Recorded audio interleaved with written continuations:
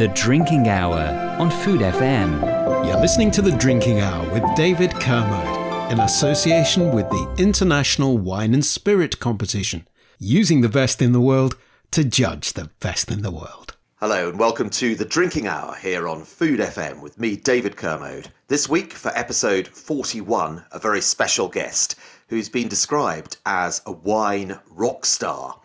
Nothing to do with his singing voice as far as I'm aware, but he is responsible for one of the biggest names in the wine world, the Grange. It is of course Peter Gago, the chief winemaker at Penfolds.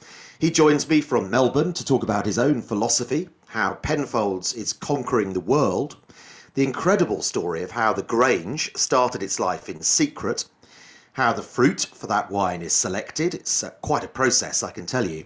And he even let slip his favourite back vintage, so stay tuned for that later on.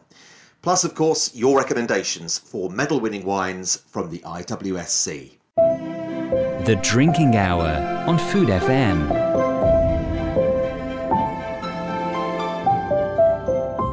Peter Gago has been described as a wine rock star. Such is the profile that comes with being custodian of one of the world's most famous cuvées, the Grange, itself hailing from one of the world's most successful and innovative global brands, Penfolds. This year, 2022, Gago is marking 20 years in the role as chief winemaker, a job that extends well beyond the borders of Australia, as Penfolds also boasts a branded champagne and a collection of wines from California. Back home, the jewel in the crown, the Grange, which began its life as the secret creation of Max Schubert, more on that in a moment, and stablemate 707 have recently been joined by two new wines, 802A and 802B, launched to acclaim a few months ago and described as super blends, and earlier last year, two cross-country blends as well, Quantum and 149, that mix Australian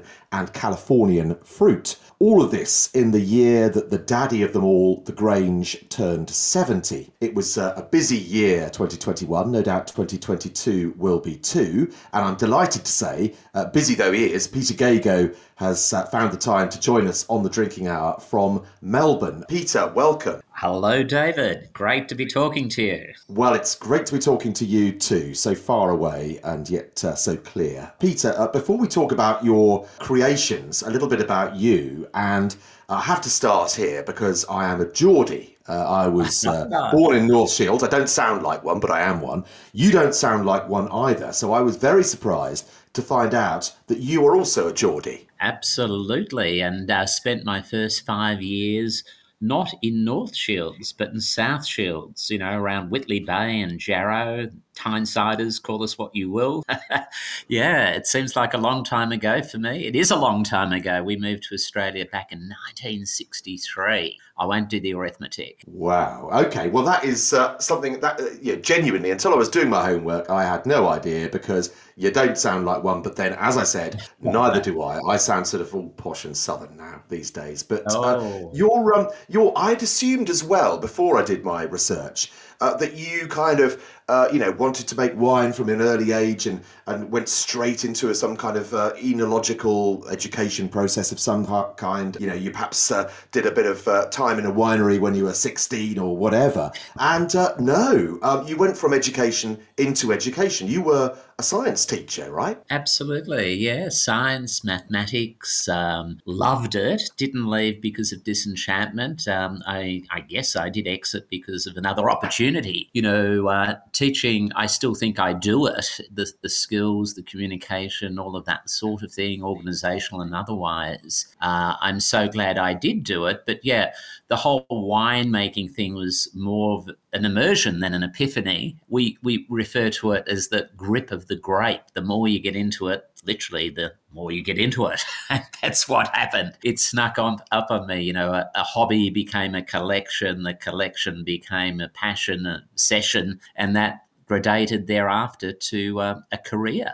yeah, decades and decades later, I often sort of scratch my head and wonder how it happened. So how old were you then when you first made a wine? Well, I did dabble in my early teaching days. We used to go across to Coonawarra, living in Melbourne at the time, quite the drive. And I actually had some friends who had their own little small aeroplanes and things. Nothing flash, not jets, but little Cessnas and things. And it was an annual pilgrimage, an annual adventure. And bit by bit, I then did a little small course in what was referred to as basic scientific winemaking. And my wife went back to university and completed, some further tertiary studies. And then having finished that, she said, well, now it's your turn. And it sort of surprised me a little bit because I'd never had intended to go and do yet another degree. And I don't think she was counting on me moving to us moving into another state to study at Roseworthy, which is the oldest agricultural college in Australia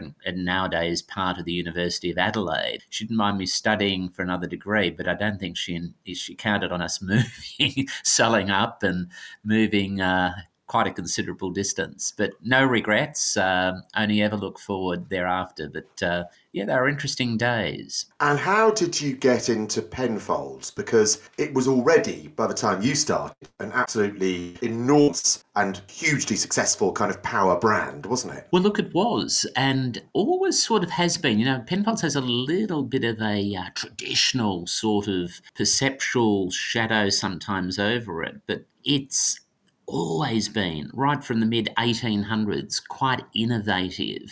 The first to do this, the first to do that, the first to send wine to China, not in the 2000s, but in the early 1900s. It always was a little bit out there, but not generally acknowledged as such. And in fact, when I left Roseworthy, and I had to do well at the course because I went in as an adult sort of mature age student. So I was lucky enough, I came top of the course and had a choice of a few jobs. And some of my friends were saying, well, why are you going to Penfolds? Because oftentimes the imagery was one of big is bad. And I really knew what I was getting into, wanted to go there, applied formally for a job and fortunately got it and have never had 2 days being the same. The best of vineyards, the best of equipment, the best of fruit selection, and of course 177 years behind us. So it was quite odd at the time. I was very lucky getting in there and still lucky to be employed there after almost a third of a century. And I think you made sparkling wines at the sort of start of your winemaking career, didn't you? Indeed, yeah. And it sort of that came about, I guess. I did, rather than a final year project in the degree, the last 2 years I spent in the second last year making the sparkling wines, then the final year analysing them. And I always thought, that's my future in terms of winemaking, sparkling winemaking, or perhaps even one day dabbling in champagne, dare I say. And we might refer to that a little bit later in the interview because we are now physically making the real thing, champagne. But back in those days, spent my first probably just about four and a bit years at Penfolds, applied for a sparkling winemaker role, was successful, and worked with the great Ed Carr, who does so well nowadays in Australia and sells lots of his wines across the United Kingdom as well, and had 4 great years before moving into the red wine department. And I should also mention the Companion of the Order of Australia while we talk about you, because you were afforded this honour, which is hugely prestigious, coveted, rare, in the Queen's birthday honours 4 years ago. And I think one of your illustrious predecessors had a similar honour, although it may have had a different title from what I can gather. But just tell me about how you felt on hearing the news that you'd been awarded that. Well, look, going back right to the start of our chat, how does someone from, the northeast of England end up getting an AC in Australia? and, someone in the wine industry. It is the highest honour in Australia. There's an AC, an AO, an AM and an OAM, all, wonderful honours. But it was the first time anyone in the Australian wine industry had been awarded an AC. So, yeah, I was just bowled over, humbled by it. I joked, it's something I'm not going to give back, but I sort of thought, oh, how did that happen? But, I think a lot of my time over the last few decades has been spent offshore flying the Australian wine flag into new markets, older markets and such like. And it was a great honour and, as I say, very humbled by it and also hugely surprised. But I'm not giving it back.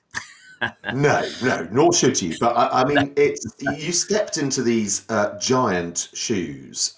You were only, and still are, only the fourth person, I think, to be the chief winemaker of Penfolds. And the first person to do that job was Max Schubert.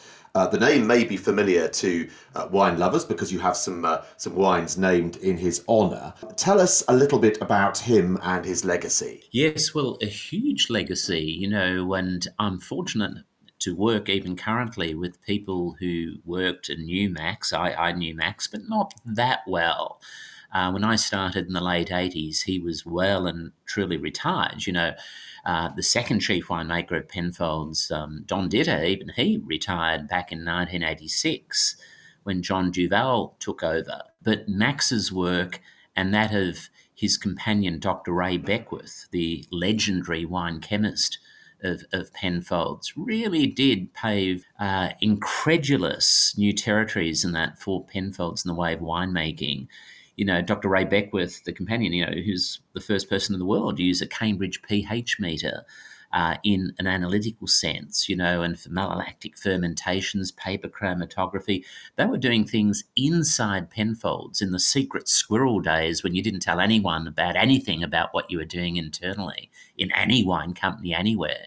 They were doing things that hadn't yet been trialled in Italy or France, Spain, Germany, or anywhere. And they were happening at McGill Estate just outside of Adelaide in South Australia. So there's a wonderful tradition of this sort of work, and Max was quite pivotal in the modern era of Penfolds. Our bin wines, bin 389, only last year celebrated 60 years. Max created that style. He allowed a contemporary of his, John Daverin, to continue the production. He resurrected the Sononry style, a style that commenced back in 1889, and we still make it today. It's a contender alongside Grange for people's favourite Penfold Red. Obviously, the first, 707 in the early 60s, he created a whole set of very, at the time, modern styles, a lot of which are still made in this day and age. And as you earlier mentioned, 70 years even of Grange. Who would have thought? And it was news to me, actually, that the Grange, I mean, everyone knows that wine. Anyone who's into wine knows about that wine. It's a legendary wine. But it began its life as Max Schubert's secret project. It's incredible, really. Just tell us a bit more about that. Well, very much so. In those days, of course, Penfolds was family owned, and Max had a study trip into Europe. In fact, it was to Jerez in Spain, because we made a lot of fortifieds back in the days, and not just port-style wines, but sherry-style wines as well. So he went to Jerez, and on the way back went through Bordeaux, and came back to Adelaide and thought, well, less of this maturation in old, large food or big old vats. We'll use small new oak, and we'll try this technique and that technique. And he started the Grange production, yes, in 1951 at the McGill Winery, using open fermenters, basket pressing, and introduced the process of the completion of a red wine ferment off skins in barrel, which no one had ever done in Australia before, and very few elsewhere. So he introduced all these different techniques to create a new style of wine, which was very much a trial for the first few years. In fact, the 51 was deemed to be an experimental wine. It's now deemed to be the first Grange.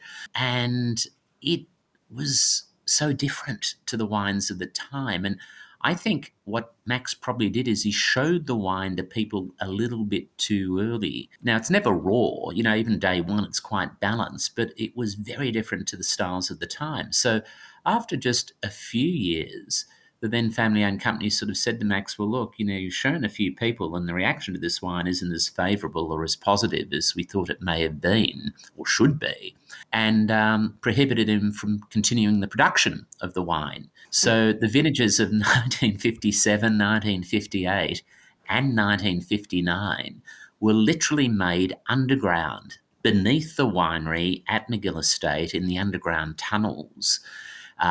Like in the Second World War in France and whatever, he, sectioned off. He hid barrels, he hid bottles across 3 complete years across all of that stage. The threat of instant dismissal had he have been caught. Those were, families ran wineries like tyrants. So had he have been caught, anything could have happened, but most likely he would have been sacked. Anyway, at the 1962 Sydney Wine Show, he had entered some of the earlier Granges, including the legendary 1955 vintage, and it blitzed the field. It won everything it could win. And everyone, the family, what have we done? We discontinued it. And then, of course, Max said, well, look at what I can show you. And ended up going from villain to superhero, literally just with one set of show successes. And, thereafter that wine blitzed everything. And it was withdrawn from shows, actually, in Australia in the 70s because it's such an identifiable, distinctive style. It ran its race and was withdrawn from shows. It had nothing else to prove really in Australian wine shows, and the rest is history. Well, at least the family had the good grace not to sack him when they found out. Anyway. Well, that's right. there's always that's that. Right. So it's just turned 70. Why is the Grange so famous? Why does it attract so much attention? You'll tell me it's the quality, but there are obviously very high quality wines elsewhere in the world, elsewhere in Australia, that don't attract anything like the profile the Grange does. Why is it such a kind of super wine in terms of profile? Well, I guess it started in Australia initially, and then the word spread. Frederick Wildman's Sons sold it into the United States, only a couple of decades or so after it was created. Obviously, the odd bottle ended up in the United Kingdom and elsewhere, and the legend grew quite organically over time. But even in Australia, it's known as a wine to this day, despite its price, and it's not an inexpensive wine. Many parents, and not just the wealthy, will buy this wine for their sons or daughters for their 21st birthdays, as an example. It's a bit of an Australian tradition. It's very much dovetailed into the psyche and culture of Australia, and it's sort of seeped out of Australia. And of course, when we talk quality, invariably we think of the seriousness, the salable, the propensity to age. And Grange does exactly that. We've just completed, in fact, our 8th edition of the Rewards of Patience tome. And in that book, as we do with all editions, we bring in judges from all over the world. And without fail, with edition 8, not legendary, the 53 and the 55 are more legendary Granges, but after over 60 years, the 52 overtook both my favourite, the 53, and the 55. 100 points. To me, points are quite often obscene, and I don't know what 100 point really means, in the way of a wine score. But it becomes a reality when wines are over half a century old and they get perfect scores. Then you really do take notice. And 52s, 53s, 55s to this day, they're not just curios, they're not just rarities, they are really good drinks. They're a real thing.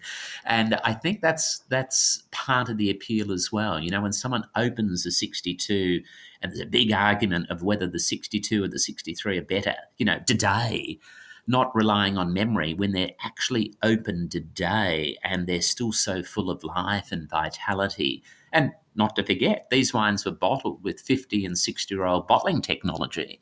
The wines we're making today should last even longer, and fingers crossed they will. 53, did you say, is your favourite? Well, that snuck out, didn't it? Yeah. But look, at this point of time, it's such a funny thing. 53 I've always thought is a great wine. 55 had the reputation, and 52 is always a bit of a dark horse. But there are so many, in the 60s, I've already mentioned 62, 63. The 70s, we've got 71, 76 perfect scored wines, 80s, the 90s, red wine of the year across the planet, the 1990. And many people are now, some of the more recent releases have been perfectly scored. So we've been very, very lucky. And of course, we've just released a series of 3 wines across the last few years, G3, G4 and G5, which have extended the legend even further. These are blends across 3, 4 and 5 vintages respectively, blended and matured as a blend and released in small bottle numbers. So this will add to the character and the esteem and the legend of Grange, I'm sure. G5 has been just recently awarded 100 points by many people across the world. When someone gets a trophy or a gold medal, well, that's nice. But when they're scored many trophies, that's when you start to take notice. And when wines receive perfect scores of many people, not just the local bias writer down the road, but around the planet, I think that's when it's worth taking note. Absolutely. Peter, stay with us. There's still so much to talk about. I want to know how you and your team go about selecting the fruit for the Grange and the other wines in the stable as well. And also hear some more about the vision for the Penfolds wines outside Australia as well, most especially those multi-country blends that I mentioned at the start. But first, here's news of another Food FM programme you might love. Thank you, David. I'm Jenny Linford from Food FM, and I'm exploring the world of cheese, from brie to parmesan and everything in between. So after enjoying the drinking hour, why not listen to my series, A Slice of Cheese? You can find it on your podcast platform and foodfmradio.com. Now back to David and the drinking hour. The Drinking Hour on Food FM. You're listening to The Drinking Hour with David Kermode in association with the International Wine and Spirit Competition, using the best in the world to judge the best in the world. It's time for our first selection of medal winners from the IWSC Hall of Fame, these from the 2021 awards process, and where better to start than Penfolds, given that Peter is our guest this week. Bin 138 Shiraz Grenache Mataro 2019 was a silver medal winner with 93 points. That's just 2 short of a gold.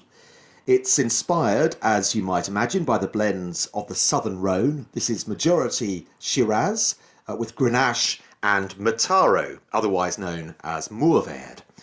Each year, fruit for Bin 138 is sourced from old Barossa Valley vines, some more than 100 years old, and then matured in seasoned oak.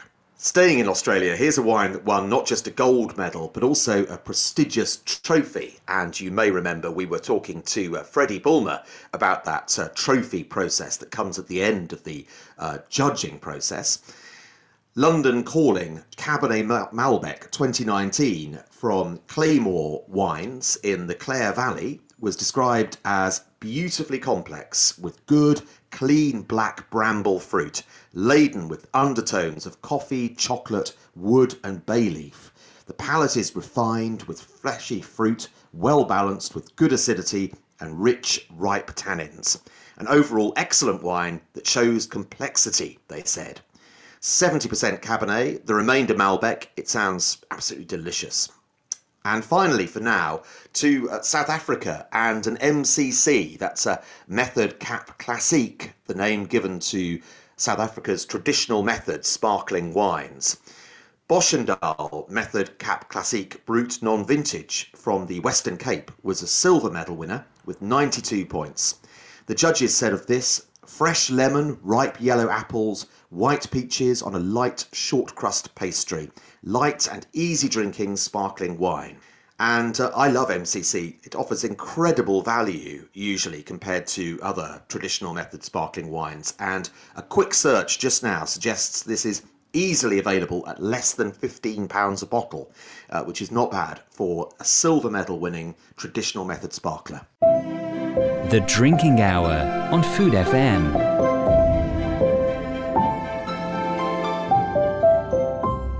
So we have a very special guest this week on The Drinking Hour. It is Peter Gago, the chief winemaker at Penfolds, who's joined us from the other side of the world in Melbourne.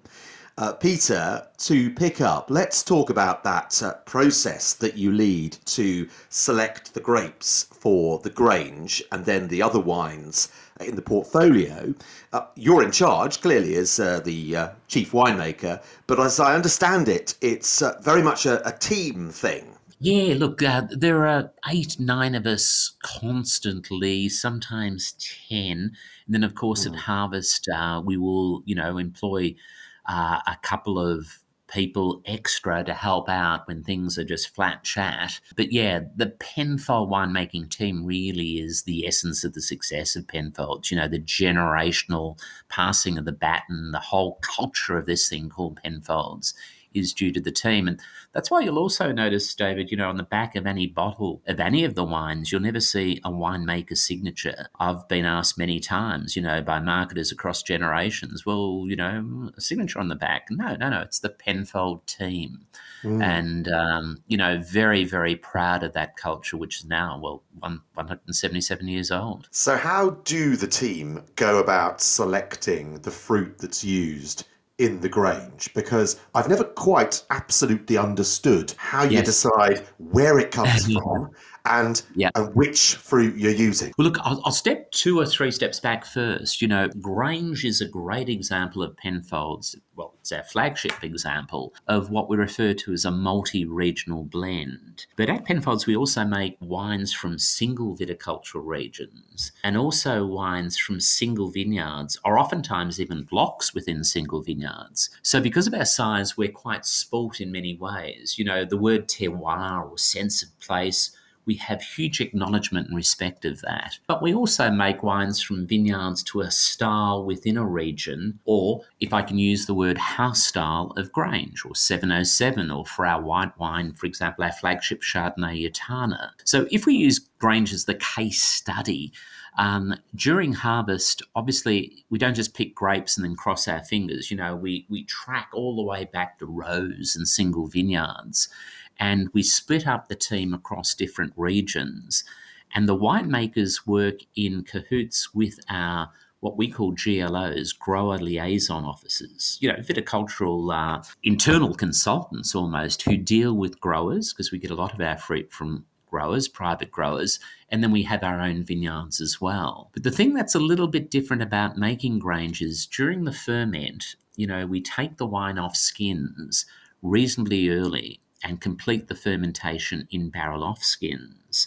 Now, that's a very laborious process, and you've got to have a pretty good idea that, hang on, that ferment is a contender for something to the style and the quality of our flagship. So we might start off in vineyards with a lot of choice. It then conically gets steered into the winery during harvest and vintage, and then the ferments go one way or another. Then we make another brave call to the left or to the right into barrel, American oak in this instance, Quercus alba, and then things ferment. Now, that all ends around late April, May, and in late May or June, all of the barrels, all of the different tanks come into what we refer to as classification tastings. And this was pretty much started by Penfolds. The wines come in and we don't know the vineyard, the volume, or for that matter, even the variety of the wines that have been set aside for Grange, St Henri, Bin 707, RWT, and you start at the top and you work your way down. So when we make the selection, we do so without bias. And there are 2 biases, emotional biases and financial biases. The emotional being, the growers, you've worked with them for generations, and or, they're friends or whatever. Well, no, none of that. You don't know which wine is theirs. The financial biases, it would suit us if all of the fruit that was going to go into the blend came off our own vineyards and save us a lot of money. But again, the wine is selected, if I can use the expression, organoleptically blind, purely by sight, smell, and taste. And that is what is selected. It keeps us honest. I'm sure the accountants, and even for that matter, the board, don't approve sometimes times I'm because sure they don't, that's no. why, that's why the volume of Grange varies year to year, because we don't know at this point of time what the volumes of what we've selected might be. And that's why that, quite often the percentage of Cabernet that goes into Grange varies year to year, because some of the contending material might not even be Shiraz or Syrah. So, look, it's a method that we've used and we still use it and we still advocate its use. And when we've gone through Grange, St Henri, RWT, we're then into the bins, 389, and we work our way down and we sort of finish at a Canunga Hill level. And then we do it also for the whites. Now, some things are preordained, of course. Our McGill Estate Shiraz is a Penfold monopole. It's a 5.2 hectare vineyard. Nothing else can go into it. But I often joke, even our McGill Estate single vineyard Shiraz is still a blend. And it's a blend from the different blocks of that vineyard. Anything from 5 to 8 different ferments of fruit picked across 2 or 3 days. And we'll quite often relegate a ferment or two, and we might even elevate one ferment. Quite often a little bit of McGill might make it into Grange. So, it's a very different way of winemaking in that regard. But the techniques, in crushing and pressing, fermentation are quite idiosyncratic as well. And that's what people refer to when they refer to the Penfold stamp. It's a style, Grange. You pick these red wines of Penfolds firstly as being Penfolds, and then if you know the styles reasonably well, that's a great 389, and that's a wonderful bin 128, or geez, St Henri's looking good this year, and people almost even without looking at the label will identify those styles year in, year out. And it's a style that is expanding beyond Australia. I mentioned in the introduction, there's a Champagne, there are the California collection wines. Why have you decided to do that? Yeah, look, I think it's almost a natural progression. The then family-owned company back in the mid-1800s, Dr. Christopher Rawson Penfold, and his wife Mary, for a long time had the winery, the spiritual home of Penfolds at McGill Estate,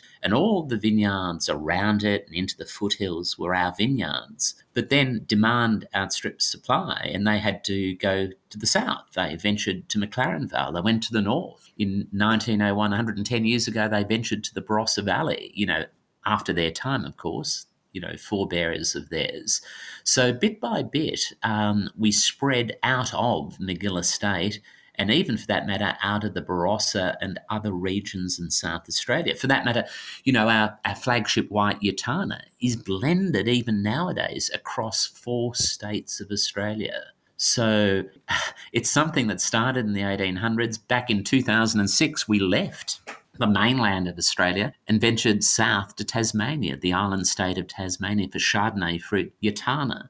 So I guess it wasn't a huge, figuratively speaking, leap of faith to jump across the Pacific into California. In fact, that project, although we only released the first quartet of wines back in March of the last year, 2021, we started that endeavour in the late 80s back in California when we took a half share in the Geyser Peak Winery in Sonoma. And then it was in the 90s that we planted vineyards at Comatta Hills just outside of Paso Robles. So, back in 2021, we released the first of our wines out of California. Now, why are we doing that? Well, we still have huge issues getting A1 grade, what I call A1 grade, and we call A1 grade, Cabernet out of Australia. We just cannot find enough fruit to satisfy the demand for not only bin 707, our flagship Cabernet, but even bin 169, our French oak matured Cabernet out of Coonawarra.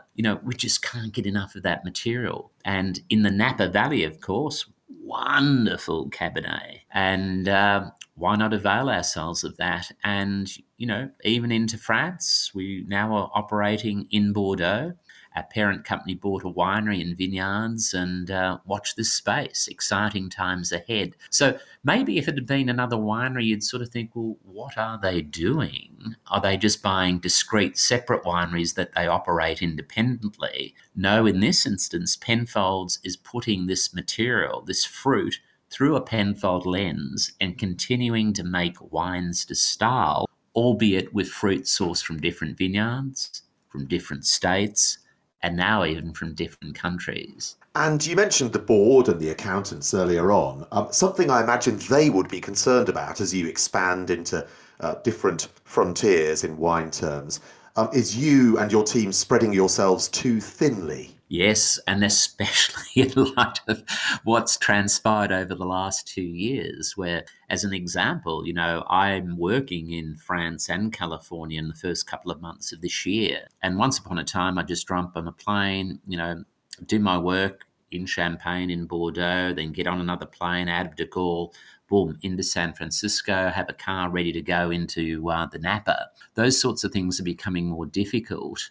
And in fact, for the first 2 trips of this year, it's in and out of France back to Adelaide, in and out of America back to Adelaide, and we'll just, see how that goes. I was working in Singapore back in November of last year, and even that was difficult. So, it's not even just spreading ourselves too thinly, it's also the logistical and safety issues that have crept into the equation. And who would have predicted this? But in terms of the Penfold winemaking team and our viticultural teams and our marketing teams, we are expanding not only our access to fruit, but the team is growing slowly. And again, we're trying to extend this thing, I refer to it as the culture, the ways of working, the Penfold DNA, whatever terminology we wish to use. That is front of mind all the time, that we can't just hire operators to do things according to a recipe or whatever. Winemaking is very, very different to just making perhaps other beverages. So, we've got to be very careful that we crawl before we walk. And these programs are, they just didn't happen overnight. As mentioned earlier with America, that scheme started back in the late 80s. And only realised last year in 2021. You mentioned amongst your travels Bordeaux there. Will we see a Penfolds Bordeaux? Oh, yes, definitely. That's and look, and done again the Penfolds way. Not that, and there's no arrogance to any of this. We're not going to go into Napa and show them how to make, a real Cabernet, or into Bordeaux and dabble it. But what we're doing very sensitively, very respectively, is we're taking some of the wonderful fruit and some of the great characters from some of the wonderful vineyards and soils, and trialing, obviously, and then blending to extrapolate that Penfold house style that started, back in 1844. So really, grapes are ingredients. A painter doesn't say, oh, well, I can't paint with that watercolour or that oil because it was made in Italy or made in France. I can only use Australian-made paints in my paintings. And it's analogous. I know it's a bit of a long bow there, but we're using the raw material, this thing called a grape, to do different things. And it's hugely exciting. And people aren't perhaps as conservative as they used to be. You mentioned a little bit earlier the 2 wines out of California, Quantum and Bin 149, whereupon not only are we making wines in California, but we're now blending them with A-grade material out of South Australia. And the labels of those 2 wines bear a very different term. They're called wines of the world. Now, out of Bordeaux, we may or may not, if we make specifically Bordeaux-only wines, they will be appellated, and label integrity being what it is, they'll be labelled accordingly. But who's to know? We might go down a similar pathway there as well. But as long as we're true to this red stamp of Penfolds, it's then up to the marketplace to determine, in a puristic or otherwise sense, whether or not they want to support that style. And I think at the end of the day, people look at what's in the glass, look at what's in the bottle, and don't necessarily look at all the small print on the back label or whatever. If they like a style, they like the style. And that's what we're trying to do. We're looking at what people like, what works, and if these wines gather dust on shelves, then we know we've not been that successful. And look, over the years, there are many Penfold wines that have fallen by the wayside, even just out of South Australia. So some things work, and we're very proud of that. A few other things don't work. But if you don't trial and you don't try different things, then you're literally, going backwards down the river in many ways. We have to look at the future. Well, that's a great place to leave it, although I do want to ask you one question. You regard your role as one of custodian at Penfolds, a custodian of the Grange, custodian of Penfolds, I guess, as well. Do you have a kind of personal winemaking philosophy? Well, I sort of do, and I use it as a weapon in some ways, corporately, and others, when someone says something that's not altogether perhaps as it should be, I remind them that the wine comes first, and if you get that right, then other things follow, the profitability, the success or whatever. But if we look after the wine, that will protect us. I often say to some of the junior winemakers and others, oh, gee, a good vintage, a bad vintage, a good harvest, a bad. What we do in those years, because of our classification system, is we'll just make lesser volume and try and maintain quality in certain levels. They might not be all, as great as some of the great vintages of particular wines. But I said to them, we just can't afford to make bad wines. Everyone loves accolades, and carry them like, medals on their lapels. But I say to the young winemakers, the bad wines follow you to the grave. It's not a matter of, you've sold them. Relief. You can't release those. They're bearing the Penfolds stamp. People will remember, in 20, 30 years, they'll be opening that vintage, that wine, and they'll be asking the question, whose watch was that? So we really do have to do the right thing. The old in vino veritas, in wine there's truth. There's something about this. And not all wines are at Grange price. We're as proud of our Canunga Hill Shiraz Cabernet and its longevity and its history as we are of Bin 28 and Bin 389. And, with the Champagne project, the alliance with Tino, we've got to do the right thing via the House of Tino as well as Penfolds. So there's a lot to protect. And I don't think the role of custodian can be overstated. And it's not just the winemaking level. The marketers, the finance people, the viticulturalists, it's our job to take Penfolds into the next 177, 178 years. Well, I'm looking forward to seeing you do that. It's fascinating to talk to you. You talked about teaching, communicating. You do it so well.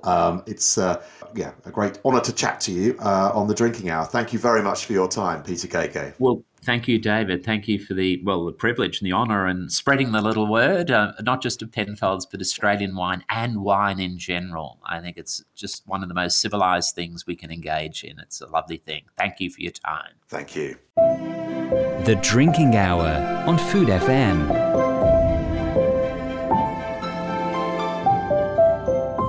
So thank you to Peter Gago. It's just time for a final selection of wines from the IWSC Hall of Fame. And let's take another in his honour from Penfolds. Bin 798 RWT Shiraz 2019 won a silver medal. The initials RWT, if you're wondering, stand for Red Winemaking Trial, the name given to the project internally back in 1995. Clearly no longer a trial. RWT was launched in May 2000 with the 1997 vintage. Its style is opulent and fleshy, according to Penfolds, contrasting with the Grange, which is more muscular and assertive. The judges said of Bin 798, opens up to be big and aromatic, then leads us into a palate loaded with blackberries and blueberries, plum, jammy black cherry, and a touch of vanilla. Lots of grip and power. Next, let's just hop across the Tasman Sea to New Zealand. I love Kiwi Chardonnay. It's just so complex and textured and generally exciting. And here's a bronze medal winner. This is the Ned Chardonnay 2020. The judges said, enjoyably sweet and savoury with ample notes of pineapple lumps, pear and smoked almonds. And finally for this week, let's end on a high, both metaphorically and literally in this case. Let's cross to Argentina and the stunning altitude region of Salta. Grupo Colome El Arenal Single Vineyard Malbec 2020 was a gold medal winner with a whopping 95 points in the judging process. Of this, the judges said, soft and plush with a touch of floral aromatics. Dense, dark fruit forms a tightly knit structure with chunky tannins, chocolate, spices and savouriness hitting the mid-palate. All components are there in abundance. Sounds like an amazing wine. I was fortunate enough to visit Colomé with their importer Liberty Wines a couple of years ago, and it's the most stunningly beautiful place. The wines match that beauty. That's a lovely place to end the drinking hour for this edition. My thanks to the brilliant Peter Gago, Chief Winemaker at Penfolds, for a fascinating chat. You can follow us at Food FM Radio on Instagram and Twitter, and I am Mr. Venusaurus on Instagram and Twitter if you'd like to follow me too. Do join us next time. If you enjoyed the programme, do please rate us favourably too. That helps enormously with all sorts of things. For now, though, it's goodbye. The Drinking Hour on Food FM. You're listening to The Drinking Hour with David Kermode, in association with the International Wine and Spirit Competition, using the best in the world to judge the best in the world.